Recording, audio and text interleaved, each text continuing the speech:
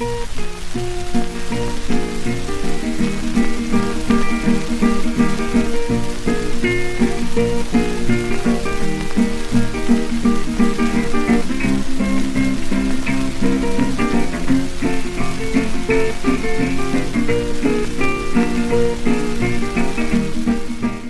back to Counted As Cast, Chapter 4, Wet Work.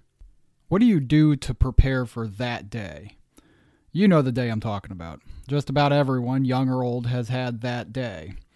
You could be giving a speech to a room full of important people, or getting your best suit on for a job interview.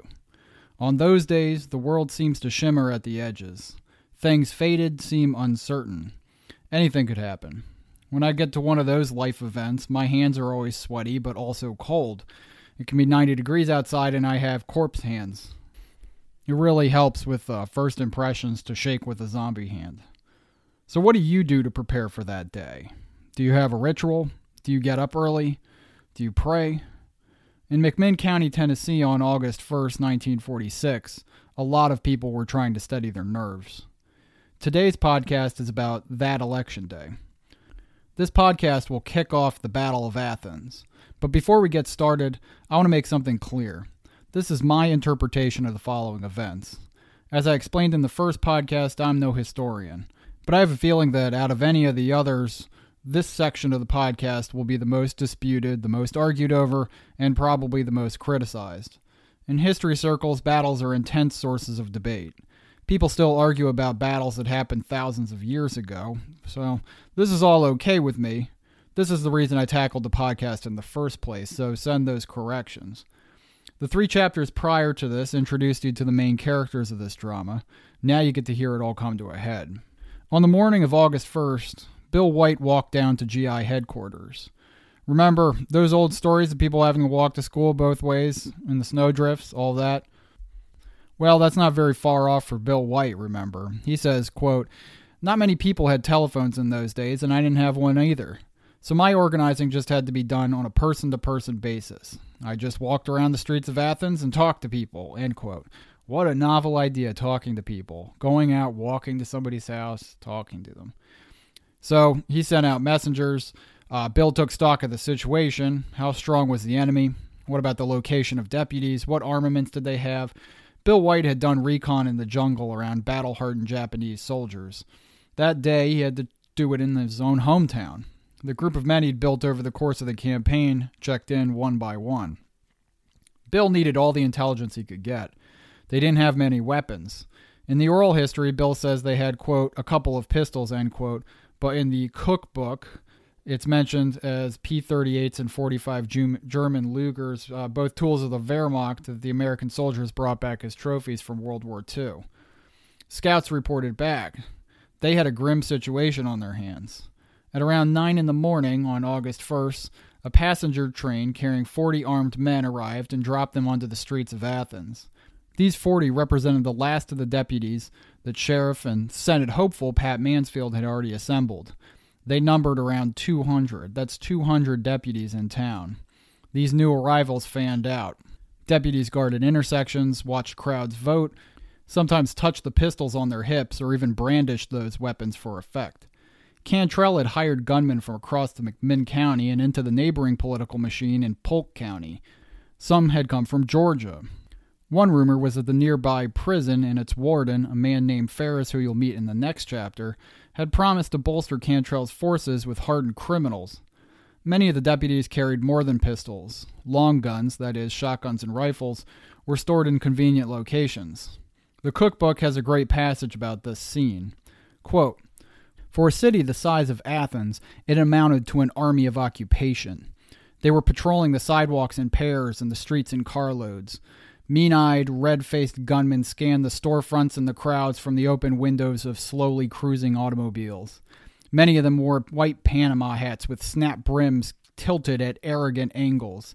Some of these pairs of sidewalk deputies were suited and wore neckties, a costume which seemed to set them apart and give an extra flip of menace to their shiny badges and hip weapons." End quote. Tilted at arrogant angles. What a great line. That's going to be the title of my first album, actually, Arrogant Angles.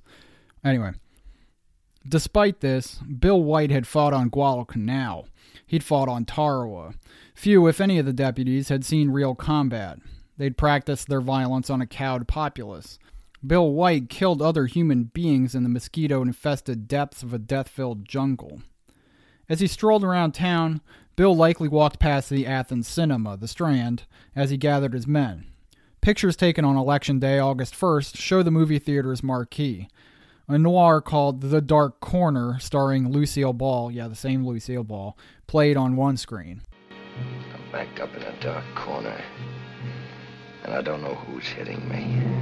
The exciting story, The Dark Corner, which gripped the readers of Good Housekeeping magazine, now spins its fascinating plot on the screen. Sounds ominous, right? Playing on the other screen was a western called Gunning for Vengeance. Ironic that the movie is about a sheriff chasing a murderer.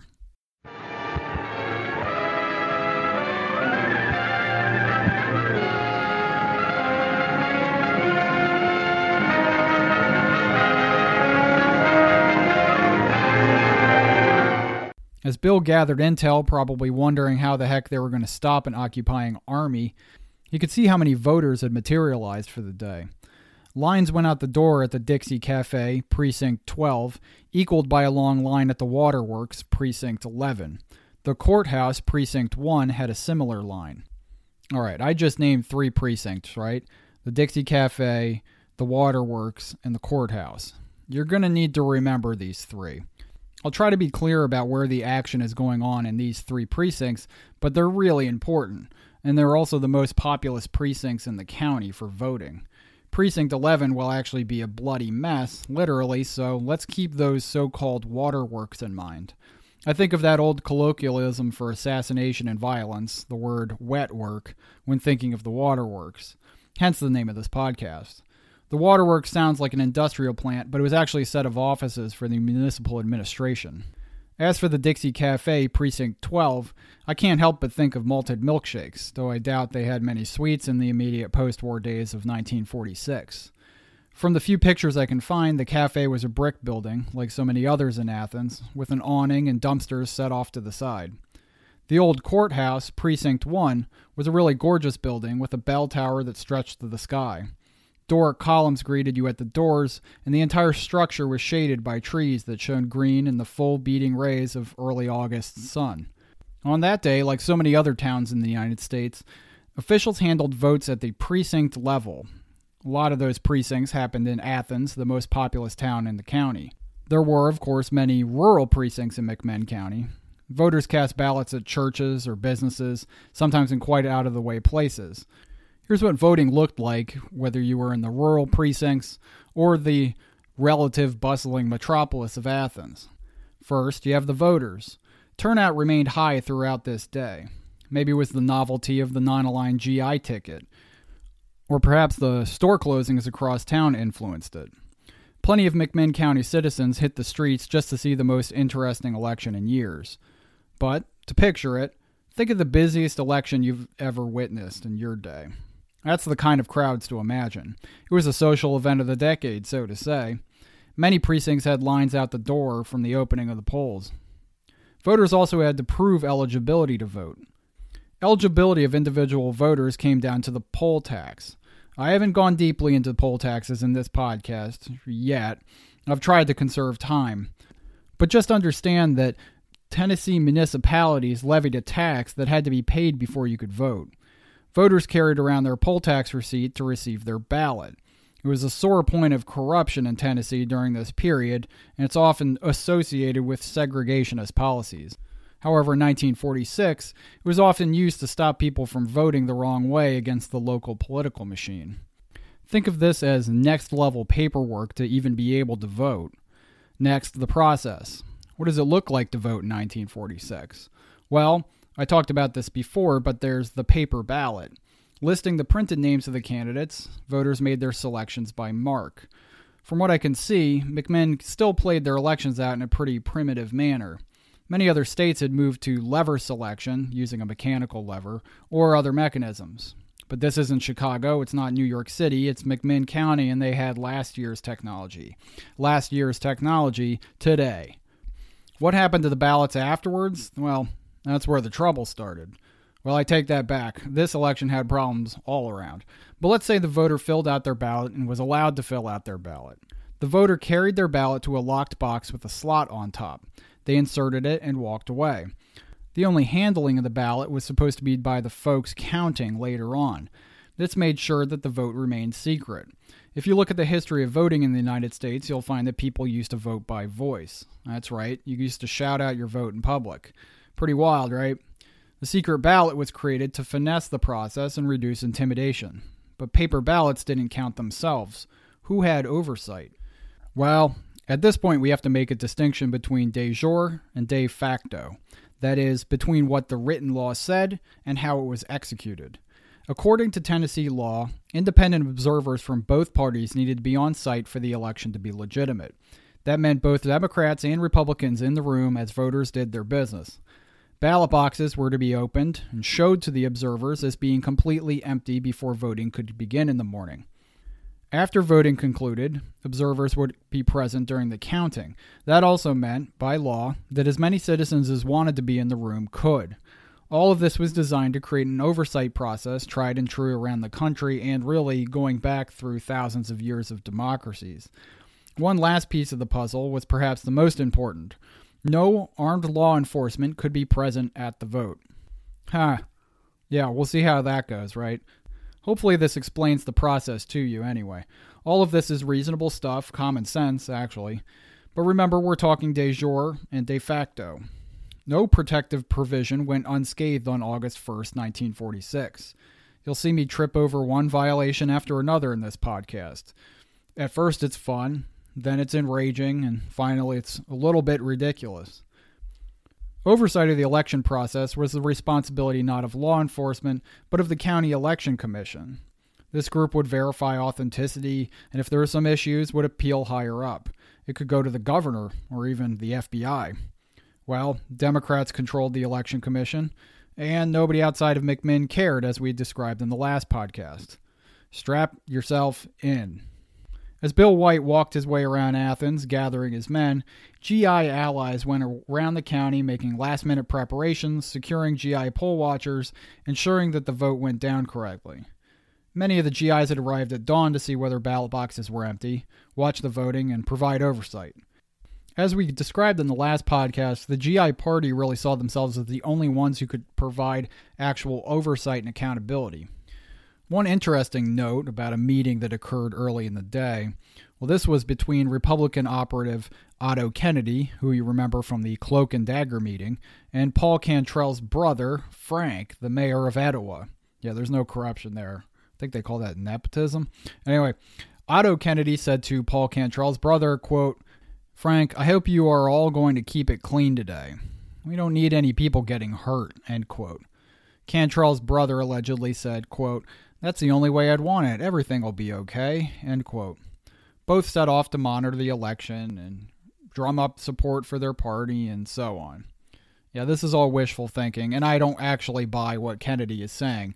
Remember that this political operative of the Republican Party was the man who'd insisted that GIs prepare to pick up weapons. Perhaps he didn't want to use violence, and that was his last chance to try to head it off by talking to Cantrell's brother. But on the other hand, he'd actually kind of hinted that Bill White build a brute squad.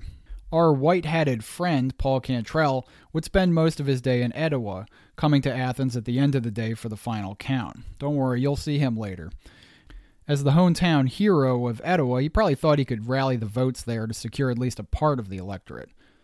Trouble did not take long to start. At the courthouse, First Precinct, remember the one with the columns and the shade trees, a GI election judge named Walter Ellis challenged the legality of a voter. Illegal voters were commonplace in these corrupted elections. Stories abound about this. These illegal voters started to arrive at the precincts, and many did not have their poll tax receipts, for instance, making them ineligible, but deputies gave them the pass anyway. Poll watchers and GI allies wanted to protest, but they could really only look at the pistols on the deputies who were at the polls. Yes, the deputies showed up to the polls. Sure enough. Who would have thought, right? Who would have guessed that Cantrell would try to throw another one? Well, anyway. This guy, Ellis, GI poll watcher, had raised the idea that one of the voters was ineligible, even though the deputies had let them in. I don't know if Ellis objected legitimately, but deputies cracked down. They declared, shouting loud so that the crowd could hear, that Ellis had violated federal election law. The arrest of Ellis involved dragging him through the silent, watching crowd. Hauling him out past the columns of the courthouse, deputies took him to the county jail. The day had just started. Word spread. GIs felt dismayed. If they thought that their presence at the polls would be a deterrent for the Cantrell machine, they were wrong. In his oral history, Bill White mentions the courthouse incident. It was what made him to decide to take action. Bill White marched up to GI headquarters. Remember the one with the banner reading, "Call 787. Vote GI." Well, he was flanked by his hand-picked men. He says, quote, "I come down in there about 8:30 to GI headquarters, and Jim Buttram was in there, the head of the GI ticket, the campaign manager," end quote. Now this is when the shouting starts. Presumably, campaign manager Buttram had already heard about Ellis at the courthouse being arrested because Bill says of him, quote, "The deputies already had Buttram scared to death. He locked the door on me, and I was hollering through the door at him, and Buttram said, 'My God, you're going to get us all killed. You're going to get us all killed,' end quote." So in other words, the campaign manager had a crisis of confidence. Cantrell's men weren't pulling any punches, and Buttram seemed ready to crumble. He wouldn't even open the door for the other GIs.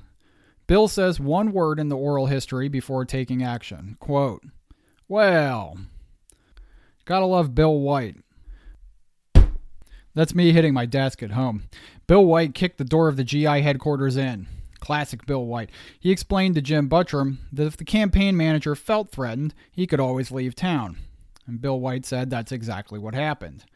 By the end of the morning, each of the candidates who had run for the offices of sheriff, of register of deeds, of county trustee, and the others, all those GI candidates, well, they'd left town. Bill says of that, quote, "and just left me and my gang there. Well, that was all right with me. They didn't want to do no fighting. No way, they wasn't warriors, and they'd been in the military, but they wasn't frontline warriors," end quote. Bill said to his hand-picked men, quote, "Boys, get out. Get in touch with every GI you can now and get them back here. We're going to organize big," end quote. You just listened to the GI ticket dematerialize, scatter to the four winds. Bill White wasn't a fan of this. I think he saw it as cowardice. I kind of know he saw it as cowardice. But strategically, this actually made sense. If the candidates stuck around attracting attention, deputies could capture and even jail the entire GI ticket. Remember that in previous elections, Cantrell and Mansfield's goons would arrest the family of candidates or even the candidates themselves. McMinn County's favorite pastime was arresting your political opponents. So now Bill White was left with his brute squad at the GI headquarters on the morning of the big vote, probably feeling kind of salty. The afternoon edition of the Chattanooga News Free Press went out. The article was by J.B. Collins, an old journalist who was on the McMinn County election beat and who will be mentioned in this podcast multiple times. The title read, quote, "Arrest of GI might explode McMinn politics! Exclamation point!" End quote. This is great. This is basically the 1940s equivalent of clickbait. Like, top 10 ways to throw an election, and you won't believe what this deputy said during a traffic stop, or corrupt elected officials hate this. Anyway, in town, voters loitered in crowds. Why was that weird? Well, during normal elections, people went home or they went back to work after they voted. You did your civic duty, maybe you'd pick up a few groceries, but generally you went home. Well, the business at the courthouse had set everyone on edge, and at 9 a.m., the tension only increased. People gathered in groups along the sidewalks and in front of shuttered businesses. They were waiting for something to happen. As noon came and went, the heat became punishing. Mansfield's recruited deputies felt the stares. The deputies cruising around town had to drive around standing groups of people. You have to wonder if their deputies were thinking about that $50 they'd been paid, whether all of this was worth it. Starting well before 8 a.m. that morning, many of the deputies had now worked polls for hours. GI poll watchers watched their every move, many made complaints, small things like not following process, but the deputies had started to feel tired and irritable. They had an election to throw. It would not take much to make this situation explode into violence. All the parts were there. Angry men, Guns, a tense political situation, and a sweltering day. I read some research once about riots, and you find that they typically start in the hottest days of the year. Remember, this is well before air conditioning. There were, I'm sure, a few electric fans in some places, but that was about it. Heat settled on everyone like a smothering blanket. Patrolling cars of the deputies kicked up clinging dust. Perspiration dripped. The powder keg of Athens had a match floating right above it. GIs promised all votes would be counted as cast. How much longer could the town watch blatant cheating?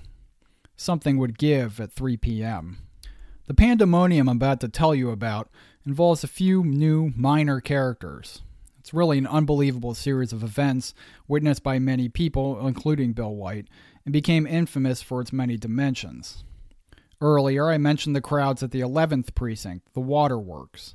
The waterworks acted as the back office for the municipal water system, but on election day served as a nice public space in which to count the vote. There's an infamous picture from this day that shows the building. It's brick, had a sharp corner leading onto a side street, and had windows shaded by wide, striped awnings. Large windows made the building look inviting. Maybe they put large windows on there to give the air of transparency for the municipal water company's affairs. Lord knows there was little enough transparency when it came to municipal government in general in McMinn County. The 11th Precinct deputies had been there all day. One of them, Wendy Weiss, was sweaty and cranky. He had kept an eye on the voters and by 3 p.m. had a distinct feeling which way the election was going. People wanted the Cantrell gang out if he had to hazard a guess. For a deputy like Wendy Weiss, the Cantrell machine's collapse meant the end of a payday. Remember, this is a 10-year-old regime. Imagine your prestige, and your income for that matter, collapsing after a decade-long run of fee-grabbing and other illegal nonsense. The cookbook describes Wendy Weiss as looking like B.O. Plenty. Yeah, I didn't know who that was either. I had to look it up. The B.O. Plenty character comes from the comic book series Dick Tracy. Here's a clip from one episode featuring the long-bearded, wild-eyed B.O. Plenty, who comes across as kind of a hillbilly nutcase. Apparently, Wendy's haircut looked just like fast-talking B.O. Plenty, that is, like a cartoon comic book portrayal of electrocution. Imagine Wendy Weiss as a man with a white shirt and dark pants, with a bit of a wild haircut that stuck off his head like a ragged rooster tail. He'd played football in high school and still had the build of a ball player even at 37. He smoked and sweated the day away and tried to look authoritative. He had a .45 pistol if anything got too hairy, but he also had a set of brass knuckles to calm things down if it came to that. Around 3 p.m., one voter pushed Deputy Wendy Weiss over the edge. That man's name was Tom Gillespie. Tom Gillespie was black and is described in glowing terms no matter what I've read. As a side note, a source I read said that out of the 9,000 or so residents of Athens, about 700 were African American. As a bloc, they tended to vote Republican, and they tended to get hassled by the Democrat administration. Tom Gillespie was one of those voters. Short, but striking in appearance, he rode into town on a high-stepping horse and often did work for a Quaker family that had a great reputation. His pastoral homestead outside of town housed Tom's wife and his 10 children. He was described as polite and well-loved. According to the cookbook, he lived by the motto, "Always respect other people, and they can't help but respect you." That's a nice way to live your life, Tom. That's great. Unfortunately, it doesn't do anything for you on August 1st, 1946. That day, as was his manner, Tom rode his horse into town and hitched it about 2 blocks from the waterworks, the precinct where he had always voted. Like other voters, Tom handed his poll tax receipt over to the deputies to show that he qualified to vote. The presence of deputies didn't scare him off of voting. He'd earned the right to vote as a black man in the South and wouldn't let anyone intimidate him into going home. The cookbook relays the content of a conversation between Tom Gillespie and the deputies, including Rooster Tail Head Wendy Weiss. I found differing accounts of the conversation, but editorially, the cookbook gets it across. Wendy Weiss said, "Where do you think you're going?" Gillespie responded, "I've come to vote." "Vote? What are you aiming to vote for?" "I'm voted for the GIs," said Tom Gillespie. I don't imagine Gillespie had any illusions about which way the deputies wanted him to vote. "Where do you live at?" "Union Road." "Where's that at?" "Over near Hammers Hill." "You're supposed to vote in Nyota," said Wendy. "But I've always voted here," said Tom. The deputy snapped at him. "Don't give me none of your back talk, nigger. If you mean to vote our way, I'll see you get the chance. If not, they ain't doing nothing." At this point, Gillespie had his ballot in hand and needed to make a choice. He always had voted at the waterworks at the 11th precinct, and nothing had changed.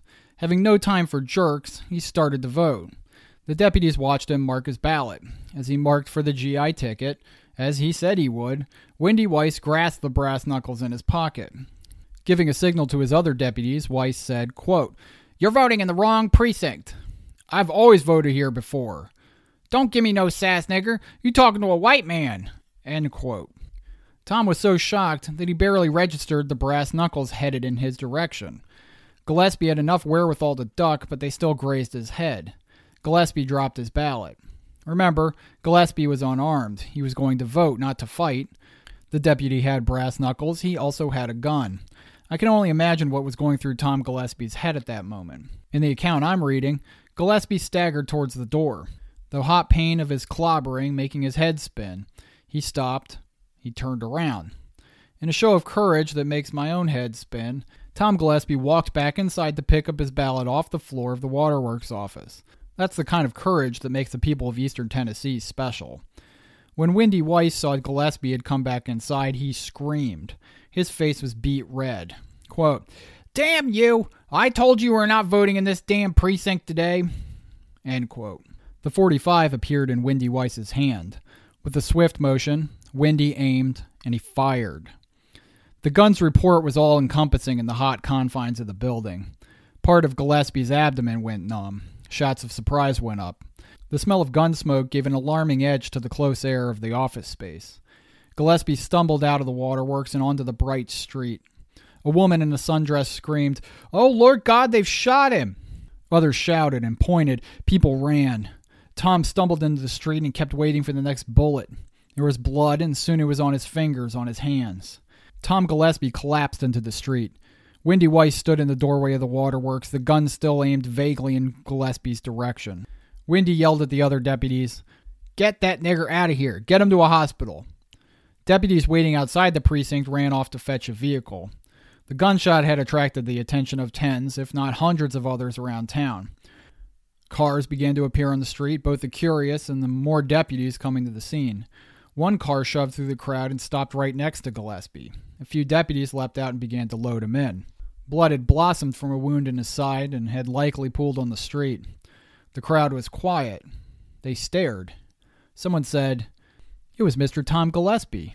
Another said, "Windy Weiss is a dead man." The car drove off with Tom Gillespie in it, but the crowd outside did not dissipate. To the deputies' dismay, nobody seemed threatened by the shooting. Nobody really moved to vote either. Windy Weiss and his deputies made a quick calculation. They could stay put. The precincts actually closed at 4. Windy just had to wait an hour, then the election would be over, they could count the damn ballots, and they could get back to fee grabbing instead of babysitting the polls. More arrivals showed up at the waterworks. Among them was Bill White and part of his brute squad, attracted by the sound of the gunshots. Hold that thought about the GIs showing up at the waterworks, because this wasn't the only 3 o'clock election disaster in Athens. I guess the lesson here is, watch out for 3 o'clock in the afternoon. It's an evil time of day. It's a good time to take a nap. Across town, 2 GI poll watchers at the Malted Milkshake Dixie Cafe 10th Precinct finally had had enough. All day they'd watched the deputies let questionable people come in to vote. A 17-year-old girl with no poll tax receipt had arrived to vote. No, you cannot vote if you're 17. Mansfield's deputies gave her a ballot anyway and let her through.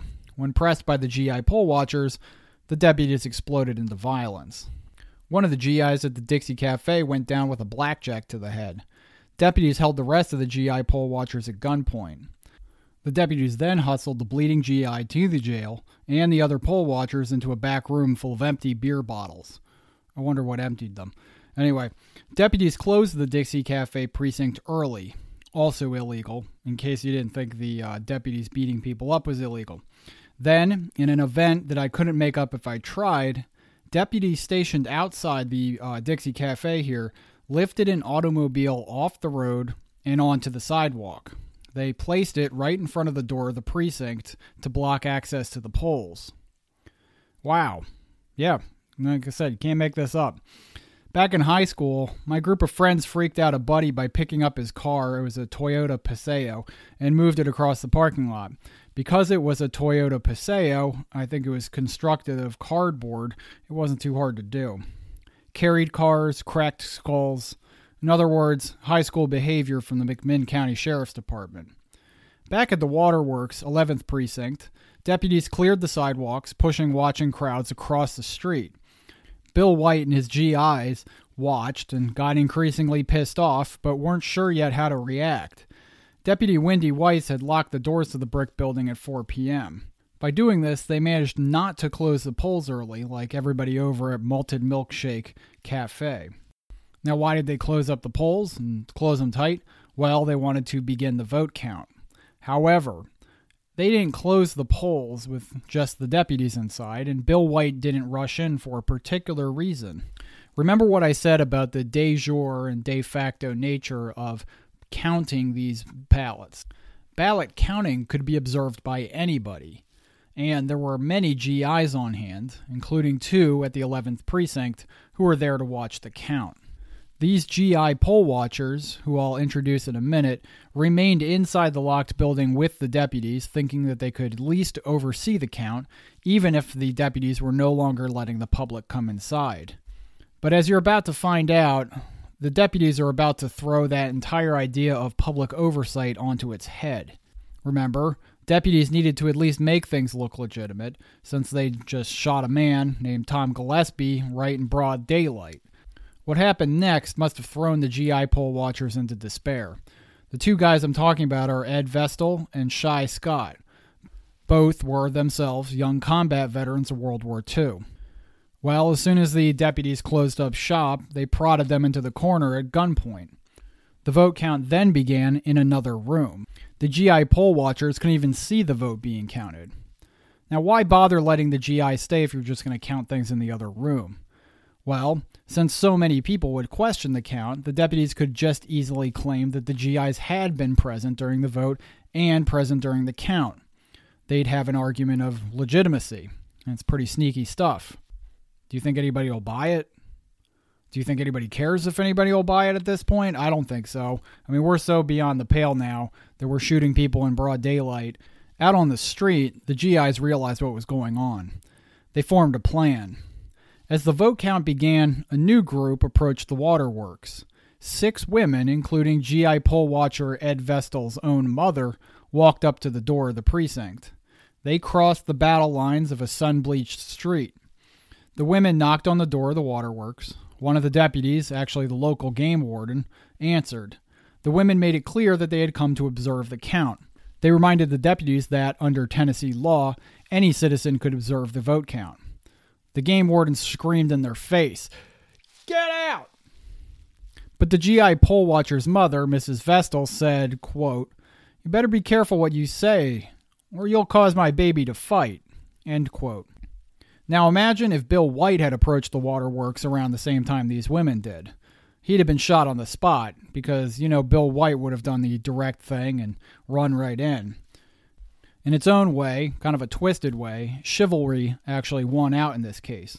Even in this tense situation, Mrs. Vestal and her group of women figured that the deputies would not open fire on a group of women. These women tried to use the only leverage they had to slow the situation from its descent into violence. It didn't seem to work, but on the other hand, who knows? It may have calmed some nerves. Across the street, the GIs tried to figure out what to do next when they realized that Mrs. Vestal's scheme had failed.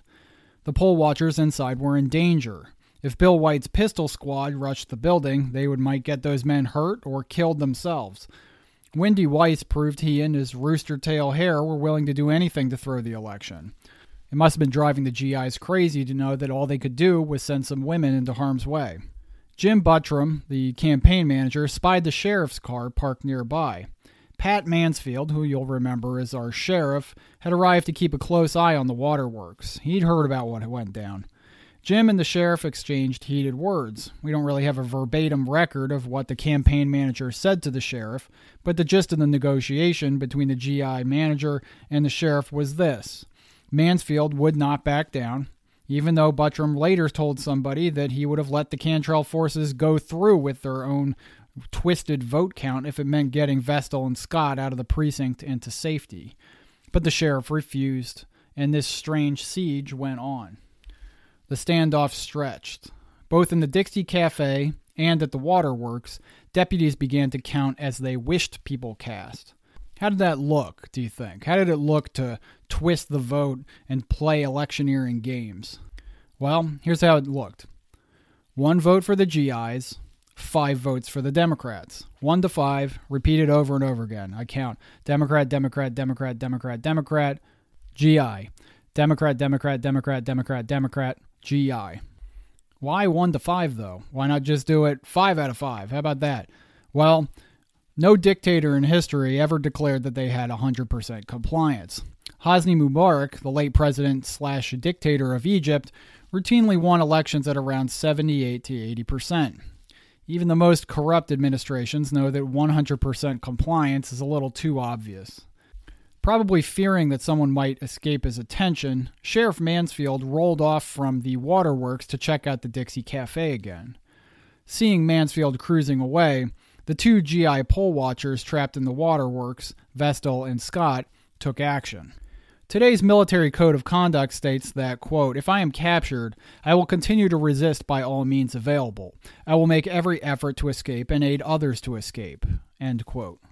That portion of the code of conduct came right after some famous POW incidents in the Korean War.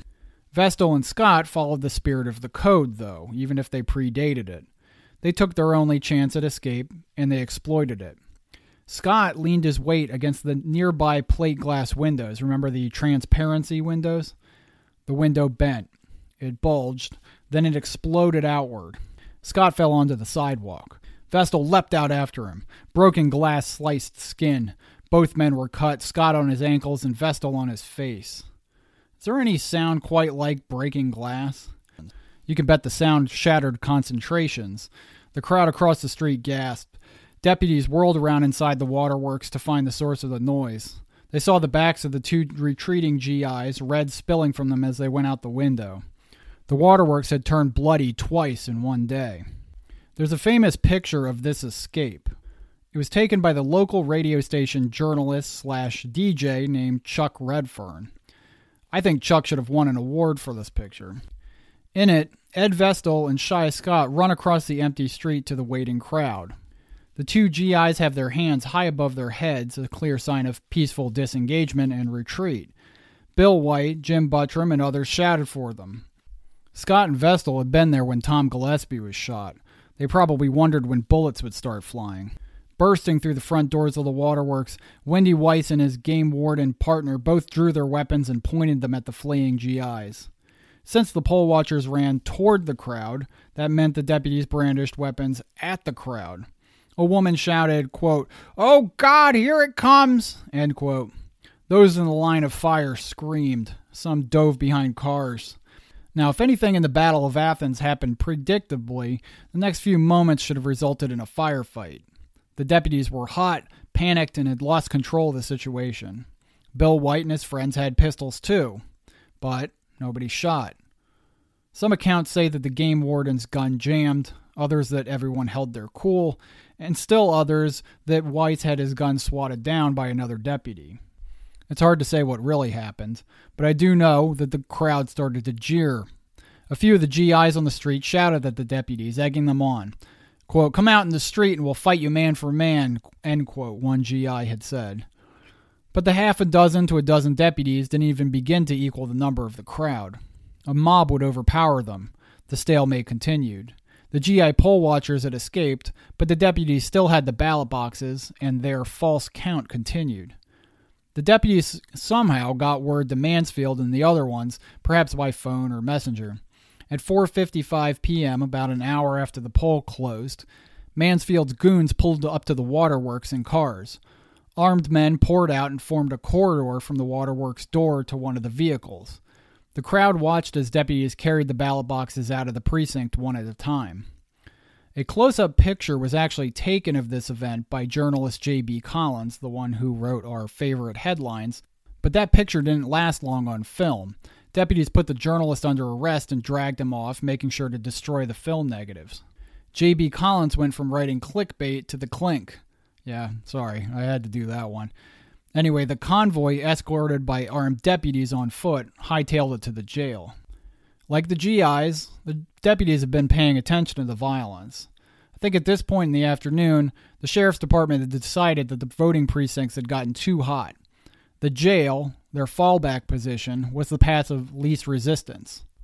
Now, the idea of a fallback position comes from many, many years of throwing elections. In order to perform the count without being bothered, the Cantrell machine would fall back to this jail. In the old pictures, the jail had large, commanding windows and a brick face. It had a peaked roof punctuated by chimneys and attic windows, and really looked more like a converted mansion than the windowless prisons we see today. That's kind of the way a lot of things were in Athens, right? This is not a rich town. This is not a town with gigantic government contractors. This is the kind of town where the jail is really a converted house. As deputies left the waterworks, the GIs had decided they'd taken enough abuse. The bloodbath and the hijinks galvanized the GI camp. Shouts of, "Get your guns, boys, get your guns," went through the crowd. Note the use of the word boys. Bill White tried to rally the men at GI headquarters, but you pretty quickly realized there wasn't enough room in the small storefront. 200 men had showed up, ready for action. Otto Kennedy, our resident Republican, lent Bill White the S&K tire store, diagonally across the street from GI headquarters. S&K is spelled ESSENKAY, and the sign above the door advertising it was written in thick cursive lines. The tire shop had a warehouse storage area large enough to accommodate the hundreds who'd showed up. As they stuffed themselves into the sweltering building, smelling of rubber tires and sweat, the GI crowd in the S&K tire shop started to get unruly. They needed direction. They needed leadership. Otto Kennedy, it said, turned to Bill White. Someone needed to make a speech. It seems to be, according to one account, that Bill White was asked to make a speech by Otto Kennedy. Bill said that the idea of giving a speech was more nerve-wracking than playing dead in the bloody surf on Tarawa. Bill climbed onto an oil drum and the room quieted. He remembers the speech going something like this. Quote, "Well, here you are, back home in McMinn County, back home in Athens, back from overseas, after 3 or 4 years fighting for your country. But didn't all of you come back, did they? But you did. You survived it all. You came back. And what did you come back to? A free country? Hell no, you didn't come back to no free country. You came back to Athens, Tennessee in McMinn County that's run by a bunch of outlaws. They've got hired gunmen all over this country right now at this minute. What for? One purpose. To scare you so bad you won't dare stand up for the rights you've been bleeding and dying for." End quote. Now, I stopped here because this is a long quote, but Bill's just getting started. He continues and says, quote, "We've got to make this an honest election because we promised the people that if they voted, it would be an honest election. And it's going to be, but only if we see that it is. We are going to have to run these organized criminals out of town, and we can do it only if we stick together. Are you afraid of them? Why, I could take a banana stalk and run every one of these pot-bellied draft dodgers across Depot Hill. How many of you got guns?" A few raised their hands. "Okay, you men with guns stay right here in this garage. All you other guys get out of here and get something to shoot with, and come back as fast as you can get back." End quote. Hell of a speech for a guy who went to work and war instead of completing high school. The GIs fanned out into the community, arming themselves however they could. Meanwhile, the deputies weren't sitting around waiting for it. Sheriff Mansfield's scouts had noticed the gathering at the S&K tire shop. Mansfield, back at the Democrat Nerve Center at the jail, dispatched deputies to calm the mob and monitor the situation. Around 5:10 p.m., GI watchers noticed 2 deputies winding towards GI headquarters in the tire shop, walking through back alleys and down the street, and they were both armed. Rather than cower, the crowd was incensed. Blood boiled. After all, the crowd had no idea what had happened to Tom Gillespie. Scott and Vestal were injured only an hour past. Other GIs were incarcerated across town. Journalists had been dragged off to the jail, and nobody had heard another word about them. You'll recall that Otto Kennedy had been the original one to advocate for arming GIs back in that cloak and dagger meeting. I admit, when I first read about Kennedy advocating an armed resistance, I had my doubts about his sincerity. A lot of people will call for violence, but few will be there when it goes down. It's like a group project back when you were in grade school. There's always that guy who stands off to the side. You get annoyed. What is he doing? He's managing. Well, much to my surprise, Kennedy and his brother, who owned the tire shop, were among the first to engage those deputies coming down from the jail. Those 2 deputies never got off a shot. Bill White was there. Quote, Pat Mansfield sent some deputies down there to see what we was doing. Well, they come down where we was, but they didn't go back. We grabbed them and captured them and put them in Kennedy's old tire place over there and made prisoners of them. And we got 7 of them down there, coming down there. Beat some of them up, because naturally that went with it. We whooped around on them a little bit and disarmed them just to give us that many more guns. End quote. The fistfights around the tire shop had an element of Keystone Cops, comic relief. Apparently, after the first 2 deputies got beaten down and never reported back, Mansfield sent 2 more deputies. Otto and Bill and the rest beat down the 2 new ones, too. Then Mansfield sent another 3 deputies down, and they got beaten to a pulp, too. Now the GIs had 7 deputies prisoner, had 7 more pistols, and at least 1,000 people were strung out over a few blocks of downtown Athens. Some had guns. More weapons appeared by the minute. An old repeating rifle, a farmer's shotgun, more pistols. People grabbed ammo from wherever they could. In the tire shop, Bill White and his men talked over what to do about the prisoners. Otto Kennedy asked Bill what his plans were. Bill White, who'd learned in the Pacific to never take prisoners, said, quote, I don't know, Otto. We might just kill them, end quote. According to Bill, Kennedy couldn't stand the thought. Do you think Bill White was serious? To tell you the truth, I'm not actually sure, and neither was Otto Kennedy, the Republican operative. Taking his brother and abandoning the tire shop, Kennedy left town with his entire family. Bill White says, quote, they got home, pushed all the furniture up against the door and everything, end quote. Now, from what I can see, it was true that Kennedy fled right after the capture of the 7 deputies. Why Kennedy left remains a source of mystery. One source said he realized how deep he'd gotten involved. He himself had been punching people in the face. Maybe someone snapped a picture of him beating down a deputy. Or did the sight of GIs and Bill White's ferocity scare him a little? Another source says that Kennedy realized the GIs didn't have enough armaments to win an armed conflict against the 200 deputies estimated to be in town. Whatever the reason, Kennedy left. The Republican barricaded his house, and he wouldn't be back in Athens until the battle was over. I'm not going to lie, after being surprised at Kennedy's willingness to fight, my respect for him then diminished when I found that he just ran out of town. Who did that leave in charge of our festivities on the street? Bill White. The GIs beat 7 deputies some more. They stripped them of clothes, shoes, and weapons, and tied them to trees outside of town. They told them to walk home to wherever they came from. Mansfield's missing deputies must have worried the sheriff. He knew that there were hundreds of townspeople out on the street, and they were about to make life a little bit more interesting. The sheriff needed to consolidate the ballots, and quickly. Sheriff's men at the Dixie Cafe made an armed column from the cafe to the jail, consisting of 20 or 30 armed men, rushing the boxes along the way. Mansfield likely breathed a sigh of relief as the last of the precinct boxes came in. From a strategic point of view, by securing the ballots from the Dixie Cafe and the Waterworks, they'd secured 2 of the most populous precincts in the county. Add in the first precinct, the courthouse, which had been barricaded now for a couple of hours, the Cantrell machine could easily secure the election for the Democrats. Game over, right? In previous elections, if the incumbents could secure the ballot boxes for the BS counting job, they remained in power.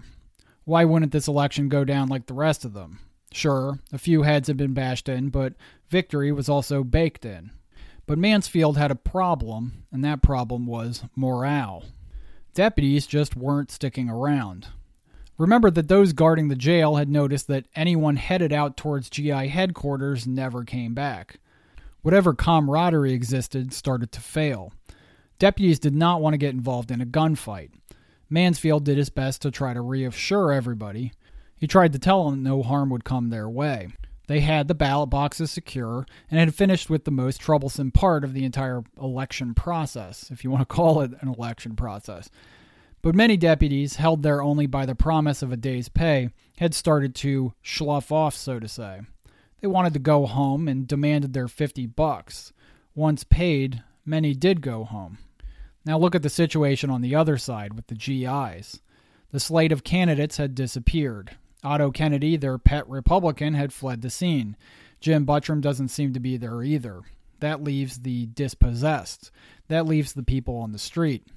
Battle-hardened men, furious, already gathering guns and harboring a white-hot anger at the establishment. Remember that Bill White had called the deputies draft dodgers and inflamed the crowd even more with that comment. Assembled around him, his countrymen, his neighbors, looked for the next step. And more importantly, more people accreted to their cause with every passing minute. This is the classic showdown between a group of people held together by money and corruption and a group of people held together by spirit and righteousness. As the sun started edging towards the horizon, a stately man arrived at the jail with an entourage. Fresh from the Etowah elections, he wore glasses under a white Stetson hat with a black brim. It was our friend Paul Cantrell. He'd finally arrived to monitor the final count for those key precincts. In the jail, he joined his understudy Pat Mansfield, as well as some of the others you've come to know, like Deputy Windy Weiss, with his rooster tail hair. Cantrell's presence staunched the flow of deputies out of the building. Here was their fearless leader. With his white hat on, Cantrell had talked an entire county into accepting his corruption for over a decade. The guy could definitely talk. Cantrell and his forces kicked J.B. Collins, the journalist who tried to snap a photo, out. Too much trouble to be holding a journalist in the jail. Maybe Cantrell saw that as a mistake. But they kept the other GIs inside. That included the guy they arrested early in the morning. If it came down to it, the Cantrell forces must have decided they would be able to leverage a prisoner with any attacking force.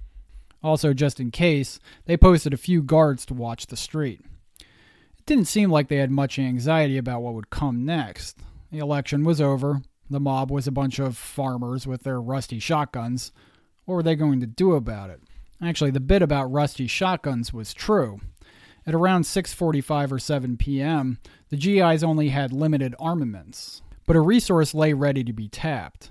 An armory outside of the town was well known to servicemen, some of whom have already been in the National Guard. Bill White goes into an explanation of how he shook down the major in charge of the National Guard armory. The major said to them, quote, this is one of my favorites, "You're playing with the government. You're playing with the government now," end quote. What the major meant was that by breaking into the armory to take the armaments inside, the GIs messed with the state and federal government. Interesting choice of words because they'd been playing games with the county government all day. But Bill and his men were determined, and they may have been convincing. The keys got them through the front door, and they busted out the remaining locks on the armory. Or this is Bill's story. I think it's important to point out that another story is that a father and son by the name of Powers threatened the handyman who took care of the armory for the keys. There's also the story of an Owens who procured several more modern rifles. This is one of those matters of the fog of war, namely, where did they get their guns? However it played out, a 2-ton truck drove back to GI headquarters. The militia now had the following armaments, and I'll list them out here. 3 M1 Garands. Those are semi-automatic rifles, often called the rifle that won World War II. 5 M1911 45 caliber automatic pistols. 2 Thompson submachine guns, which are also the Tommy guns of legend. 60 bolt-action M1917 American Enfield rifles, used early in World War II before being replaced by the semi-auto Garand. They also had more bandoliers of 30-06 ammunition they could pair with the actual rifles. They must have also picked up quite a bit of 45 ACP ammunition, which would have fit both the 1911 pistols and the Tommy guns.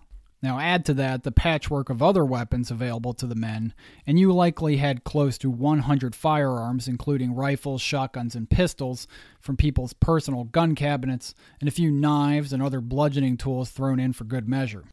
This was a small army. Importantly, the weapons that were drawn out of that National Guard armory were familiar to these GIs. Many of these GIs had lugged around Springfield and Enfield bolt-action rifles early in the war, and those Garands, well, those were some of the most familiar weapons to them that they'd used throughout the war. These men were trained to use them. They had numbers now, they had guns, they had tons and tons of ammo. While deputies had dwindled to probably less than 100, maybe even closer to 50 within the jail, GI numbers continued to swell as people retrieved guns from their homes. As 7 p.m. came, the day cooled. Some of the insane heat and humidity of earlier evaporated. When Bill White heard that the Cantrell machine moved most of the ballot boxes to the jail, and that they'd limited themselves to a single geographic location, he said to himself, quote, "I'm glad they done that. Now all we got to do is whip on that jail. That was their bad mistake." End quote. Bill White rallied around 60 of his best men. I assume the rest ran the streets of the city. He brought this core force on the road. They went past the sleepy red brick campus of Tennessee Wesleyan College. The departing sun made the brick blaze a fiercer red. Bill split his force in half. That seems to have been a precaution to make sure they weren't seen in a large group. Half went through the alley near the jail. Bill's half went past the darkened post office. I tried to imagine those forces creeping through the town. There had to be people on the street who saw them moving. Imagine 30 men with bandoliers full of shiny brass cartridges carrying burnished rifles through town. Did they get waved at by neighbors? Did people nod as they passed? Whoever watched their passage must have known something fierce was about to go down. Ambush has been a winning strategy since human beings used sharpened sticks to hunt big game. Both the detachments of GIs met on a grassy embankment across from the jail, a high ground position with a good view of the building.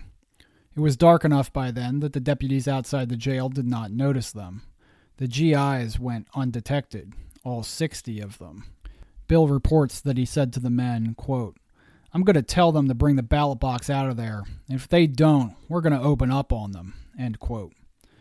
Bill then describes how he strode to the apex of the grassy embankment. One of Bill's war stories from Guadalcanal involved standing on the leading edge of a Higgins boat as Japanese machine gun fire strafed and killed 17 Americans on his boat. The only reason Bill survived that encounter was because of his aggressive, exposed position. So it went now. Bill White screamed up at the jail, "You better bring them damn ballot boxes out of there." The deputies turned and looked at Bill White. They didn't pull their weapons. From their perspective, a single crazy guy stood on the grassy knoll across the street, shouting at them. But Bill White did pique their interest.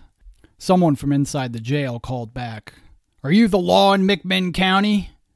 Bill shouted back, "There ain't no damn law in McMinn County." Wow, what a great line. But now that they were aware of Bill, the deputies started to get the feeling of eyes on them. Many eyes. One of the deputies gasped. He was recorded as saying, quote, "By God, I heard a bolt click," end quote. Somewhere in the gloom of the grassy embankment, one of the GIs had shifted the action on his Enfield and put a round in the chamber. Panic rose at the jail. Deputies who let their eyes adjust might not have only seen a single crazy guy standing on the hill, but also the glint of starlight on the bristling riot of rifle barrels. Bill White pulled a pistol from his belt. He aimed at one of the deputies guarding the jail, and he fired.